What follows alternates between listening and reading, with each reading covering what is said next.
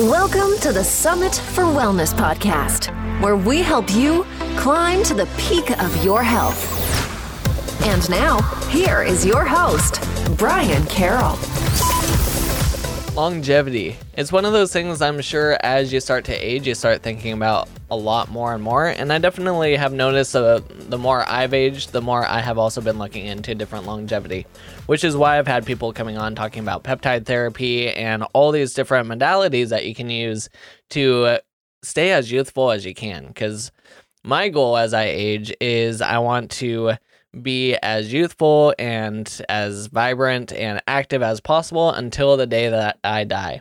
So whatever it takes to get to that point, I am completely down for that because I don't really want to creep into old age. I want to go in and have all the energy that I have up to this point. What's up, everyone? I'm Brian Carroll, and I'm here to help people move more, eat well, and be adventurous. And today I have Dr. Sandra Kaufman on the show to teach us how to improve our longevity all the way down at the cellular level. So she has her Kaufman protocol, which is a bunch of different steps that help you to really kind of extend your life. And her goal is to live to be 120 years old. So she's deep into the longevity stuff, trying to figure out what is actually applicable and what isn't. So it was great having this conversation with her. And I also really enjoyed because she kept looking at me going, "You're so young. Why do you care about this stuff?" And like I said, I want to get ahead of the curve now and not be, 50, 60, 70 years old and then wishing I had looked back at this at my current age. So Dr. Sandra Kaufman is the founder of the Kaufman Anti-Aging Institute, a forward-thinking educational company with the overarching goal of educating the general public on why we age and how we can minimize the effects of aging to live longer, healthier lives. And the Kaufman Protocol, which has both a book and app on the market, is a product of this and is underpinned by Sandra's longevity and cellular biology expertise. So let's dive into my conversation with Dr. Sandra. Thank you, Sandra, for coming on to the show. My pleasure. It's great to be here. Of course, and I'm really excited to chat with you about longevity and what we can do to really improve our bodies at the cellular level. But before we dive into that, let's learn a little bit more about you and your background. So I have this sort of variable background, actually. I started out as a cell biologist once upon a time. I was a tropical biologist. I've been lost in many jungles, attacked by many bats. Realized at some point that plants don't pay the bills, so I went to med school. I did a year of neurosurgery. I've done a year of general surgery. At the moment, I'm an anesthesiologist, and I'm the chief of pediatric anesthesia at a children's hospital in Florida. But I, of course, didn't want to age like everybody else that I know. So about 10 years ago, I embarked on this journey to try to figure out what to do about it. And using all of my skills from cells to bodies to drugs, pharmacodynamics, that sort of thing, I decided that you age for very specific reasons and that you could slow it down. Yeah, and we talked briefly before we started recording just about how as we age, we want to age gracefully. We don't want to be at an old age and everything's just completely falling apart and our bodies hurt and they're just not doing what we want them to do. We want to go out of this world in the best possible shape that we can be, doing the things that we love. So at what point in the aging process does your body start to change? Like, is it around that 25-year-old age, or is that kind of just a generalized age that they throw out there? So in reality, the answer is 35, but of course there's a standard deviation based on genetics and environmental factors and that sort of thing. And it's also based on organs. Kidney function starts going down at 18, but brain function doesn't even maximize until you're 25. So it's very variable on who you are and what body part you're talking about, but if you averaged it all together, most people would say 35. Interesting. Why would a kidney function slow down first? I have no idea. Probably because of the acidic environment that goes through kidneys. If you have to think about what every cell and every organ does, and they're going to take a beating or not. So, for example, your skin takes a beating because it's the only organ that gets hit with UV radiation. right? Your brain takes a beating because of the high glucose and oxygen use. Your kidneys take a beating because of all of the garbage that you have to excrete out your bladder. So it gets filtered through your kidney, it's concentrated, sits in your bladder, and then you pee. So there's a high rate of kidney failure and kidney aging. And then if it's a lot of toxins, then you end up with bladder cancer. Liver is equally as bad because it has a lot of, detoxifying to do. The good news is that some kidney or liver tends to regenerate a bit, so that's not as bad. So you just have to think about what the organ is, what it does, and what it's exposed to. Interesting. So I would assume if you went back 50 plus years ago and did the research between the different organs, the amount of chemicals in it, all that type of stuff that we're exposed to now is probably aging the liver and the kidneys faster than back then. I would venture to guess, yes. I mean, clearly it's never been done because no one actually wants to answer that question. Yeah. But probably so. Yeah. I mean, the estimate now is that if you put a body in a coffin, it's not gonna deteriorate for an extra 10 years because of all the preservatives we eat. Wow. Holy smokes. Now, I personally have never dug up bodies to be able to tell you that for sure, but it's not an unreasonable guess. Yeah, seriously. And wow, that's super interesting to think about. So, like you had mentioned, at some point you decided to start switching over and trying to live with healthy longevity in mind. What were some of the first initial things that you changed in your own life to make that happen? Well, so I sort of attack this from a scientific point of view. I don't tend to read the magazines on the racks in the grocery store. So all the eat better, decoct your body, all that crap, I just kind of ignored. And I dove straight into actual bench research as a scientist. And so I honestly started with free radicals and that sort of thing. When I started doing this 10 years ago, so the literature is significantly different now than it was then. But I probably read, hundreds of thousands of research articles trying to figure out exactly why cells do age. And some of it was absolute crap, and other stuff made a lot of sense. And I tell people, because it's true, my office looked like a Stickum factory sort of blew up, right? A little Post-its like absolutely everywhere. And as it became more organized and the stickers sort of clustered, I realized that in essence, there's 7 reasons that your cells age. And I sort of tried to attack them as methodically as I could. And so let's break it down to some of those foundations. What were some of the major scientific foundations that you discovered lead into healthy aging? Let me say this first. There's the absolute scientific terminology, and then I try to create a terminology where anyone can sort of understand it. And my brain sort of goes back and forth. So if I say something that doesn't make sense in one or the other, just stop me. But the first category, or I call them tenets, is DNA alterations, right? And in my generic sort of understanding of this is the instruction manual for your body, right? And DNA falls apart for several reasons. The first thing that we look at is telomere length, right? The ends of your chromosomes sort of unravel and fall to pieces over the course of time. And there's an direct correlation between the length of your telomeres and the length of your life. And you can have that measured. Unfortunately, it's not the same in all cells. So people are always annoyed that, this one cell represents my entire existence. And it doesn't. Different cells have different lengths, et cetera. But it gives you a gross understanding. Secondly, we talk about epigenetic modification. And this is basically methylation on the DNA. It can also be acetylation, phosphorylation, and a variety of other chemical changes on your histones. But essentially, it's how the environment changes your DNA and how you process pieces of your DNA as you get older. And epigenetic modification is the reason that identical twins are less identical as they get older. And the last thing in this category is DNA protection. So DNA sort of folds up into histones, and then it folds up into different chromatin patterns, and this gets destroyed over time, and there are many things that we can actually do to protect the quaternary structure of our DNA. So that, in a nutshell, which is probably more than you wanted to know, is tenet number 1. No, it's really good because like with genes and DNA, like you were kind of talking about, just because you have a gene doesn't mean it has to express itself. Depending on the environment that you're in and the things that you feed those genes, that can make it turn on and off. Is that correct? Yeah, that's pretty much correct. That's exactly right. And up until a certain point, right, you don't want to screw with your genes until you're an adult, for the most part, right? Because these genes and the timing of how they express their proteins changes us from an infant to a toddler to a kid, all the way through adolescence to an adult.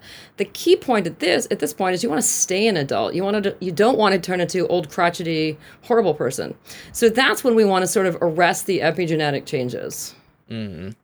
And So at what point do you discover when you should start taking care of that then? So you want to do healthy things all the time. And there's some things that we know have positive epigenetic effects and some things that have very negative epigenetic effects. So if you can stay away from the negative stuff as long as possible, obviously you're going to fare much better. Like we know that high alcohol, smoke, environmental toxins, all of those things are negative epigenetic modifiers. We know things like green tea or the chemical ECGC in green tea is an extremely positive epigenetic modifier. So you can sort of do this at any age because you're positively affecting it. But you don't want to be too crazy until you're fully formed. Yeah, I was just thinking about like teenagers and stuff. They like to experiment a lot. And luckily they're at that point in life where their bodies are very resilient and they can rebound very quickly. But when they're in that party stage and they're, trying out all these different things, is that having a major impact on their DNA over the long haul compared to if they would have waited, 10 more years before they got into that?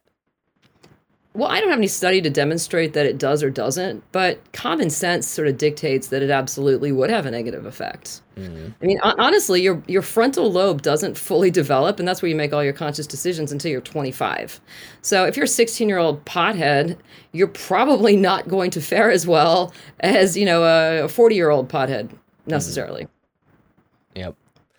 Yep. So after the DNA alterations, what is kind of the next phase that you look into? All right, so tenet 2 is what I call, it's the energy systems of your cell. So this is basically mitochondria. Mitochondria, obviously, those little organelles we all drew in the 5th grade. It's like a big Tylenol-shaped capsule with a squiggly line on the inside. And this is where we make all of our cellular energy. And depending on how much energy any one particular cell needs, sort of dictates how many of these little organelles we have in our cells. And they take a dive for very specific reasons. So number one, by the time you're 40, you're deficient in something called nicotinamide. And you need that because it makes NAD, which is extremely important in something called the electron transport chain. Nicotinamide also does 3 other things that are very important around the cell. So if you're deficient, one of the key problems here is that your mitochondria aren't going to function as well. The other thing that happens in mitochondria is because it uses oxygen, a lot of oxygen. That's why we need oxygen. The oxygen becomes radicalized, meaning it gets an extra electron over the course of time. And depending on how many mitochondria you have, what your activity level is, it's somewhere between 1 to 9% of your oxygen gets radicalized. And radicalized oxygen sort of floats around your cell and causes problems. I like to think of it as little mini bombs all over. So it destroys the structure of your mitochondria. It can destroy the structure of your entire cell if it gets out of hand. So your cell is pretty smart, though. So it makes free radical scavengers. Unfortunately, over the course of time, your body doesn't make enough free radical scavengers, so you have more damage from the radicals. So you can actually augment free radical scavenging by either taking direct free radical scavengers or secondary free radical scavengers that cause your body to make more of its endogenous stuff. And this is like the glutathione and the superoxide dismutases and the catalase and that sort of thing. So after 40 years old, is it beneficial to start utilizing different therapies such as hyperbaric treatment and that type of stuff to get more oxygen into your body? No. So actually, that's a really funny thing that you ask. So hyperoxic compartments in my world, I think are absolutely like the worst thing you can possibly do for yourself. Other longevity specialists will tell you that they're good for you. My understanding on a cellular level is if you want to, and every study says this, if you're looking at senescent cells, and senescent cells are cells that have undergone DNA damage, they've shut down, they've become problem cells. Some people call them zombie cells. I like to think of them as grumpy old man cells. But they exude something called the SASP, which is an inflammatory cytokine in profile. But so in an experimental model, if you want to create senescent cells, you give them too much oxygen. It's bad. If you want to kill your hair follicles, give them too much oxygen. So sitting in a hyperoxic chamber in my world, it's a really bad idea. That being said, if you are a diabetic and you can't get enough blood supply, you can't get enough oxygen in your blood to go heal tissue, then it's not such a bad idea. But in terms of actual longevity, I just don't think it's a great idea. And other people are going to tell me that I'm wrong. But that's just on a cellular level, it's just not a good idea. Now, granted, there are a ton of other good things you can do, but I wouldn't classify that as one of them. So give us a couple examples of some of the good things to do. All right, so anyone over the age of 40 needs nicotinamide. And it comes in several forms. There's nicotinamide riboside. There's nicotinamide mononucleotide. Those two have sort of cornered the market. Because it's so necessary, and because there's a whole lot of trademark and copyright infringement lawsuits going on at the moment, instead of taking PO, people take it in various methods. So for, I don't know, $1,000, you can go get an IV infusion of NAD. You can get nasal sprays. You can get transdermal patches. You can get sublinguals. It's just because it's so popular and people are trying to make money out of the idea that everyone's deficient. So the cheapest way is just oral supplementation. But choose whichever mechanism of action you want. After 40, you need it. And can you take too much? So the answer is yes and no. It's really hard to take too much. That being said, if you go and you eat an entire bottle of it, yes, it's probably going to be too much. Most people are deficient. I actually don't know. I mean, I could theorize what would happen if you took too much, but I've never actually met anyone that took too much. I do know that if you take an IV infusion, your blood levels are going to, they peak dramatically and then they drop dramatically. So if someone's extraordinarily deficient, it's not a bad way to start, but I wouldn't do it on a regular basis. I think you'd start with an IV and then continue on a PO. And if you just want to be lazy, you can just do a PO level, which is what most people do. Now, someone similar to my age, 31, is it beneficial to start taking that now, or should I wait until after 40? Wait.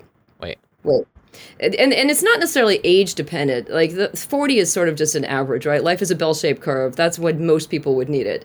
If people have dropping energy levels, that's when you not want to start taking it, because that's the one thing you're going to see. Nicotinamide is also crucial for DNA repair mechanisms. It's a sirtuin coactivator, or it's a coenzyme for sirtuins, which you're not going to see until you're 40. It also is a communication device between your nucleus and your mitochondria. So you probably aren't going to notice any of those other things. You're just going to realize that you're tired and have no energy. So at that point, yeah, take the NAD.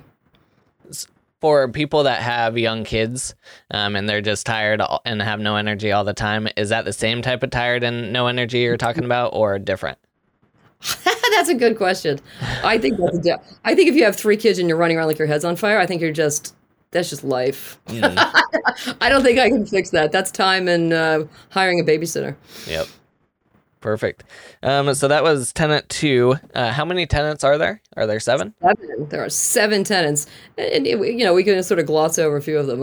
So 3 is pathways. There's sirtuin pathways, the AMP kinase pathway. These you want to turn on, and then there's the mTOR pathway that you kind of want to turn off. The only one that people really like to talk about is the AMP kinase pathway, because this is what gets triggered when people have their caloric restriction diets, right? So when you don't eat for a long period of time, your body senses a drop in energy, which is paired with an increase in something called AMP, which is the opposite of ATP. And then your body says, ha, I'm starving. And then the cells go into a state of hibernation, and it triggers sort of enzymes and protein cascades that help to hibernate your body. So that is how caloric restriction diets actually help longevity. Interesting.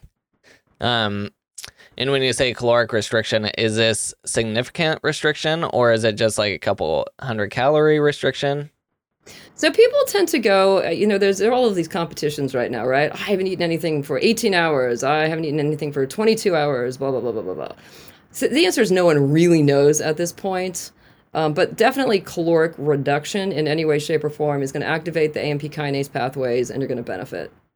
So it's in line with intermittent fasting and the benefits of intermittent fasting. That's exactly right.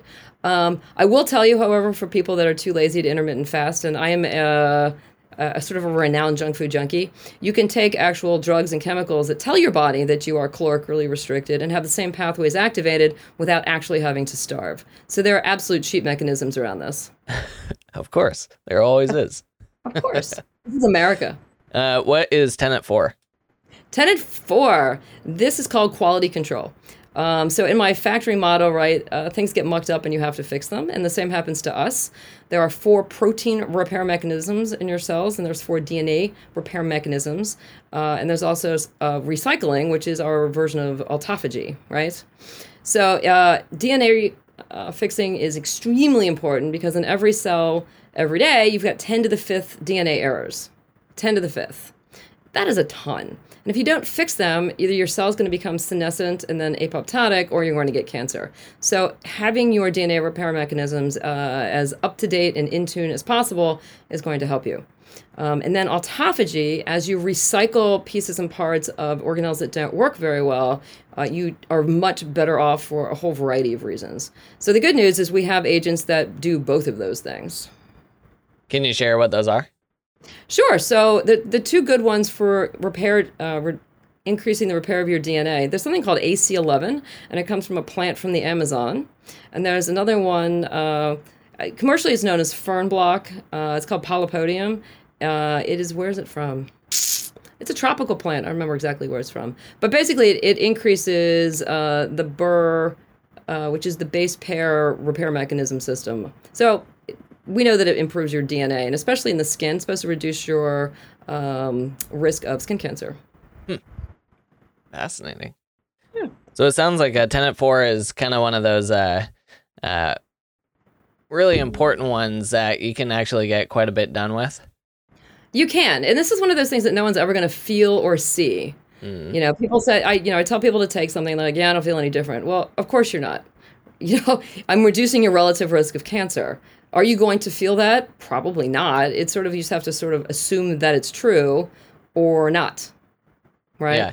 It's amazing how many cells basically go bad every single day. Yes. No, it's absolutely true. Which actually gets us, well, we can skip, that's actually Tenet 6. And we'll get there in a minute. Remind me about stem cells. But anyway, so that's where we are. That's 4. 5 is your inflammatory system. It starts out as your immune system, and it causes you to be inflamed over the course of time. Many things happen along the way, so your immune system does not work as well as it should. So people, as they get older, are more prone to infections. They're more prone to not responding well to vaccines, which is why older people still get COVID despite getting vaccinated. And the other thing is that these cells that are supposed to help us turn into cancers, which are leukemias and lymphomas. So your immune system just totally gets screwed up. We become inflamed, and it's just a miserable experience. The good news is we can sort of optimize all of these things and turn off our inflammatory system and reduce all of the issues that come with it. It sounds like that would include reactions to food, that would include lack of sleep, a lot of lifestyle factors, actually, that seems to would fit into that realm. No, absolutely. Absolutely. So, histamine comes from mast cells, and mast cells are part of your immune system. And if you have overactive mast cells, you just become, you get absolute horrible allergies. And there's many agents that we know of that stabilize mast cells. I've cured a few people's asthma just sort of by accident, putting them on something for a different reason, and they're like, oh my God, my asthma's gone. Well, y voila, not surprising stuff. But one of the best things about this Tenet is a lot of people, as they get older, have a ton of aches and pains. And if I can make your aches and pains go away, you feel better, you do more, and you just feel like more lively and young. Yep. Going back to the longevity piece. Exactly. Want to feel good at the end of your life. Yep. All right, Tenet 6 and stem cells. All right, so Tenet 6, I call individual cell needs because despite the fact that I like to pretend that every cell is exactly the same, clearly they're not, right? A red cell floating around in your bloodstream is going to have different challenges than your liver cell versus your brain cell that's there forever. And in this category, I put the senescent cells that we want to get rid of and the stem cells that we want to keep forever, right? You have basically a limited number of stem cells. They can sort of self-reproduce to a certain degree, but not really. So these are things we really, really, really want to take care of. And the stem cell niche is a really protected environment. And one of the things that it just really is sensitive to is levels of oxygen. And I'm just abhorred, as we talked about before, that people love high oxygen because it's just destroying your stem cell population. And that's going to ultimately be what does people in. Well, one of the reasons, but that's a big one. So when they do stem cell treatments, aren't they taking your stem cells and then are they spinning it and that gets it to replicate? How do they get it to replicate outside of your body? Right. So taking your own stem cells, which is really interesting because it depends on how old you are. If you take out a young person's stem cells, they just put them in culture and in a nice little medium that sort of resembles a stem cell niche, and they grow them and they love them and they reproduce. If you take stem cells out of an old person, you're going to get old person stem cells. So if you're thinking about banking your stem cells, do it as young as possible. Interestingly enough, you can get them from your bone marrow, you can get them from your fat. There is a place in Toronto where they get them from your hair follicles. And in fact, I think I'm going to go up to Toronto this summer because I just found out about this and have my hair follicle stem cells, there we go, put in culture. So I'll have them when I'm older. But you don't need to spin them. You just sort of put them in a nice warm little bath and they're happy, and you give them wine and they watch Netflix, and then they reproduce and they're happy. Is there a way to replicate that same type of environment within your body? Or is your body going to use them too quickly before they can replicate like crazy? So it just sort of depends on the stress that you put on your body. If you're forcing your body to constantly turn things over, you're replicating your stem cells more quickly. You want to sort of nurse them along, give them all the wonderful things that they need. And in my book, I talk about all the wonderful things that you want to do to maximize the niche of your stem cells, right? Because they're the stem cells that are going to last forever. So you want to maintain the nutrient bath. You don't want micronutrient deficiency. You want decent fatty acids. You want decent calories without overdoing it. You want, it's just a variety of factors to try to create the perfect little nursery for your stem cells. So what is Tenet 7? Tenet 7. So like any factory, you got to take out the trash, right? So this is basically the garbage pile of your body. The easiest thing to talk about first is lipofuscin accumulation. Anytime you have cells undergoing autophagy, especially mitochondria, the cell sort of takes all the pieces apart, recycles them, and uses them to build a new mitochondria or whatever organelle it is. But there's always some little glob that your cell just doesn't know what to do with. It's usually some metals, some proteins, some undigestible material.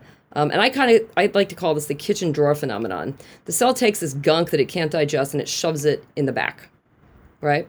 And for a short-lived cell, it doesn't really matter because when the cell dies, it dies too. But for long-lived cells like your brain cells, they just fill up with gunk. And if you look at the brain of like 90, 100-year-olds, they're filled with lipofuscin. And clearly you're not going to be functioning well if your cells are filled with gunk. So what we want to do is try to limit the amount of lipofuscin accumulation if you can. And there are ways to do that. But the most important thing in this category is actually glycation, which is glucose, right? Everything, and it's not, I use glucose sort of as the big term meaning all sugars. So it's fructose, sucrose, all those sorts of things. But it's molecularly sticky. It's sticky on the outside, it's sticky on the inside. It destroys innumerable structures. It sticks to basically everything it can. So it ruins enzymes, it ruins proteins. Of course, we measure it with hemoglobin A1C because it's sticking to the red cells. But in reality, it sticks to everything. And when it sticks specifically to different things, it's called different things. So most importantly, it's called an AGE, which is an advanced glycation end product when it sticks to proteins. These things are devilishly inflammatory, and they stick to your collagen. It destroys your collagen over time, and it just sort of destroys you from the inside out. So limiting glycation is extraordinarily important. Now, for people with larger bodies, do they have more storage sites for a lot of this junk to remain in their body? And is it more difficult for them to get it out of their body? No, the bigger you are, there's more cells you have. So it's a cellular problem. So it doesn't really matter if you have 100 cells or 4 cells. The cells has to function. And if it doesn't function, it doesn't really matter. So the problem with having a big body versus a small body has to do with actually plumbing, right? The bigger you are, the higher your blood pressure has to be, which means the harder your heart has to pump. So you're going to have hypertrophy. So over the course of 100 years, it's going to be tough to maintain appropriate supply of nutrients and oxygen and all that kind of stuff to the outermost parts of your body. So, for example, extremely fat people, which I know is now a social issue. We're not allowed to say that people are fat. But it's a huge health hazard. The body just can't sustain it, which is why they, get diabetes and high blood pressure and heart failure and stroke and all that sort of thing, because it's just physiologically challenging to support a large body structure. Isn't that fascinating? In the medical industry now, you can't tell a patient that their size is going to cause health problems. Yeah, I find it baffling. I don't know how we changed a medical issue into a social issue. I really just don't get it, right? That's like saying, oh my God, you're bald, right? Yeah, it's just a fact, right? It is. I just don't understand why we can't. Actually, that's not a good analogy, because people that are bald, you can't help that you're bald. But people can generally help what they put in their mouths to a certain degree. I mean, there is some genetic obesity. At the same time, it's just such a health concern. And it really bothers me because when COVID started, they would show pictures of like 400-pound people, and they'd say, these people are completely healthy and they're dying of COVID. The answer is, well, they're not completely healthy, because, they're huge. And the more fat you have, the more inflamed you are. So it makes sense that your just whole body's going to go into a state of inflammation when irritated by a virus. So I just, I wish it would not be socially inappropriate and medically appropriate to say, you know what, it would just be better for you if you were smaller. Yep. And just because something's not diagnosed doesn't mean that makes you healthy. Well, just undiagnosed means you haven't gone to a doctor recently. Yeah, exactly. Yep. Just like you said, it's weird that the social issues are taking over healthcare and medical care. And then, the downstream effect of that in 10 years is going to be very interesting. Well, what I think really interesting now is that people are either uber healthy, right? They're on these strict, crazy diets and they exercise like crazy, or they don't do squat and they're 400 pounds. Like, it seems like we've lost the middle ground, which is really weird, because generally speaking, life is a bell-shaped curve, and here it is totally not. Yeah. Yep. I could be wrong, though. This could just be my perception, because I see, I work at a hospital. I see all sorts of crazy stuff. Mm-hmm. So you have all the tenets, and then in your book, you dive a lot deeper into all of them and what you can do for them. Is that correct? That is absolutely correct. And I will warn people that if they try to read book one, the first half is the most depressing thing you'll ever read. And I try to make it cheer you with really bad jokes. But it's like, oh my God, everything that can go wrong does go wrong. Oh my God, down, down, down, down, down. So the second half of the book tries to be like kind of the solution half. Like, all right, here are the top 15 agents. What can they do in the tenets? How well do they do them? And how are you going to create your protocol? So if you can get through the first part of being depressed, the second half has the answers. I think the amount of people that have been dealing with anxiety and depression up to this point over the last couple of years, I'm sure a book isn't going to be the thing that ends it all for them. So I think we're prepared for it. This is a great time for it. Now, when it comes to longevity and trying to figure out exactly what it is that your body needs, is there any specific testing that is really good that pretty much everyone should be testing? Or is it very dependent upon who you are? That's an excellent question. And it sort of depends on exactly who you are.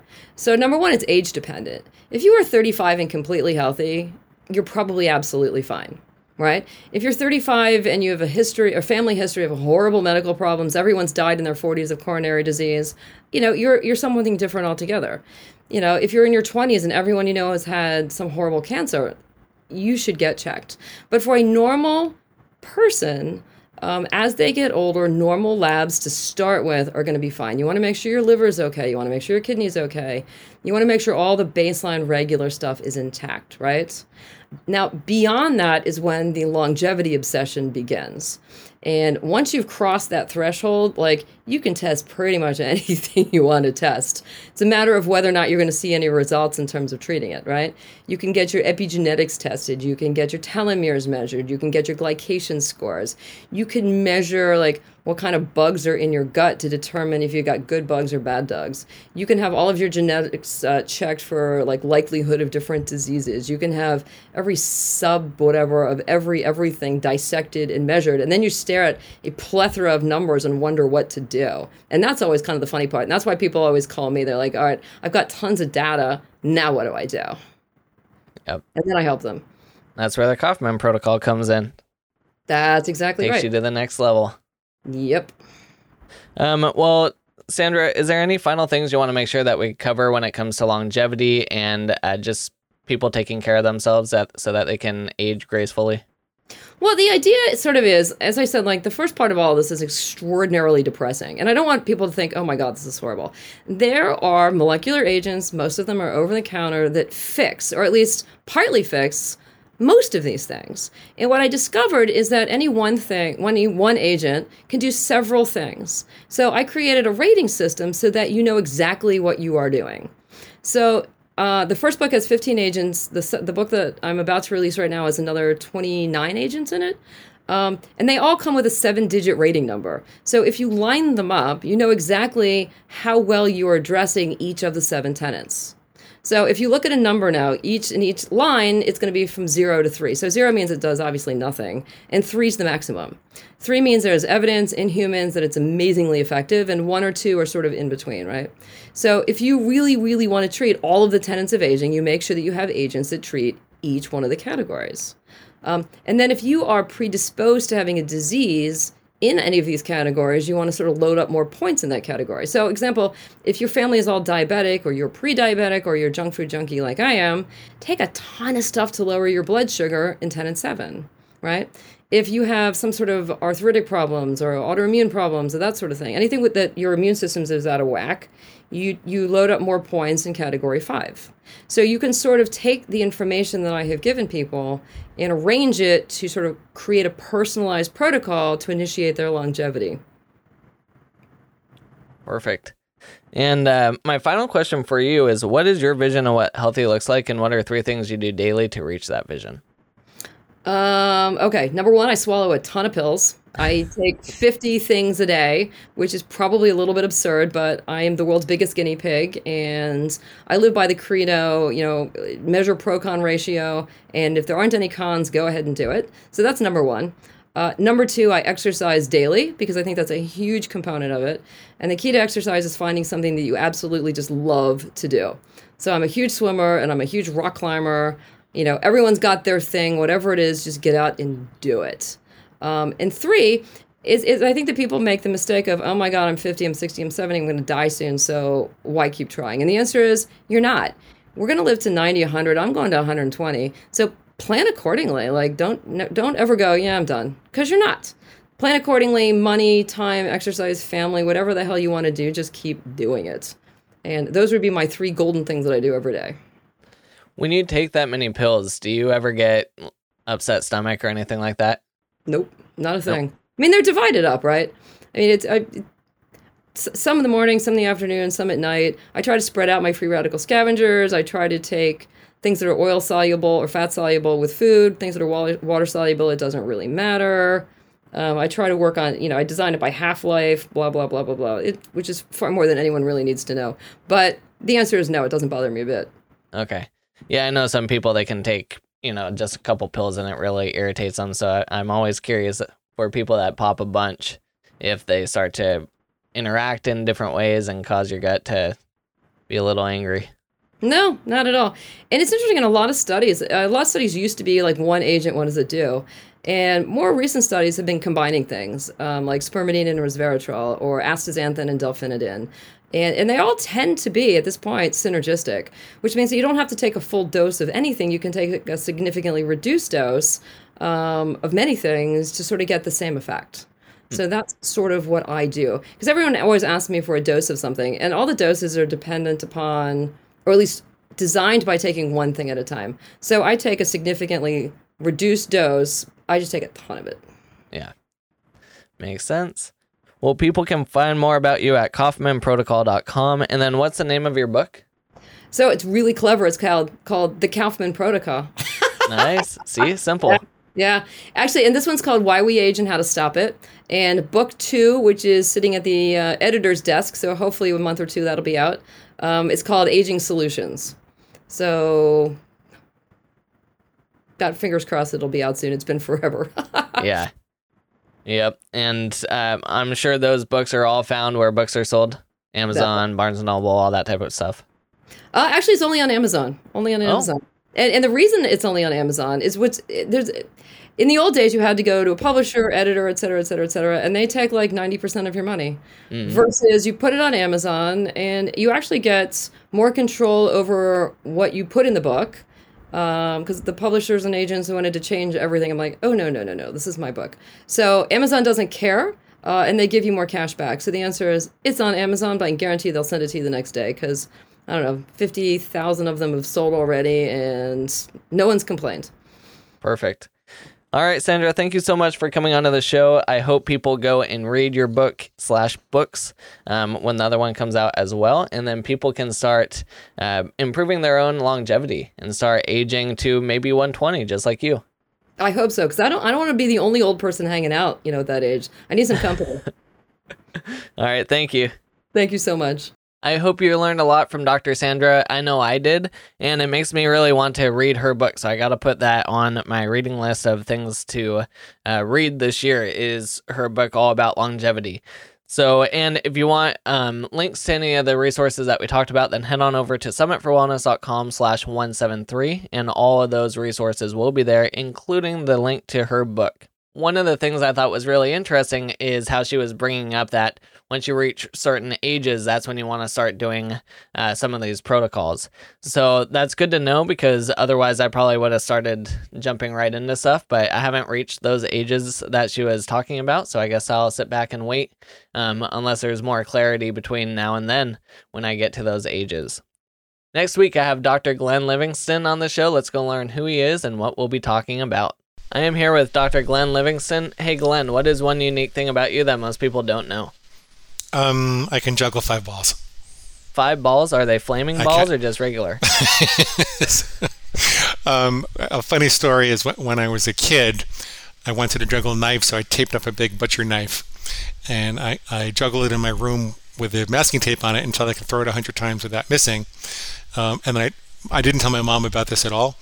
And then one day I just take up all the masking tape and I come downstairs and I start juggling with a big butcher's knife, and she wouldn't let me juggle knives after that whatsoever. So no, they weren't flaming balls. It was bean bags is really what I like to juggle with. It's been a long time since I've been doing that, but it's a kind of meditation and something that really humbles me repeatedly. That because you can do it and then you can't do it, and then you can do it and you can't do it, and you can't be thinking about other things while you're doing that. You have to be really focused.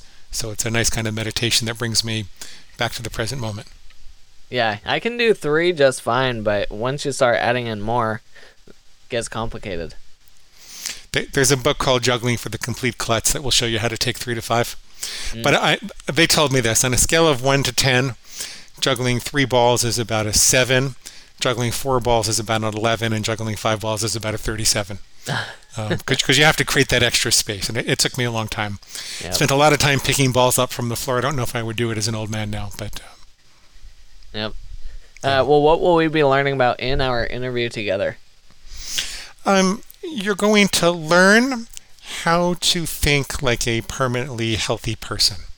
You're going to learn how to get rid of your food obsession, overeating tendencies, how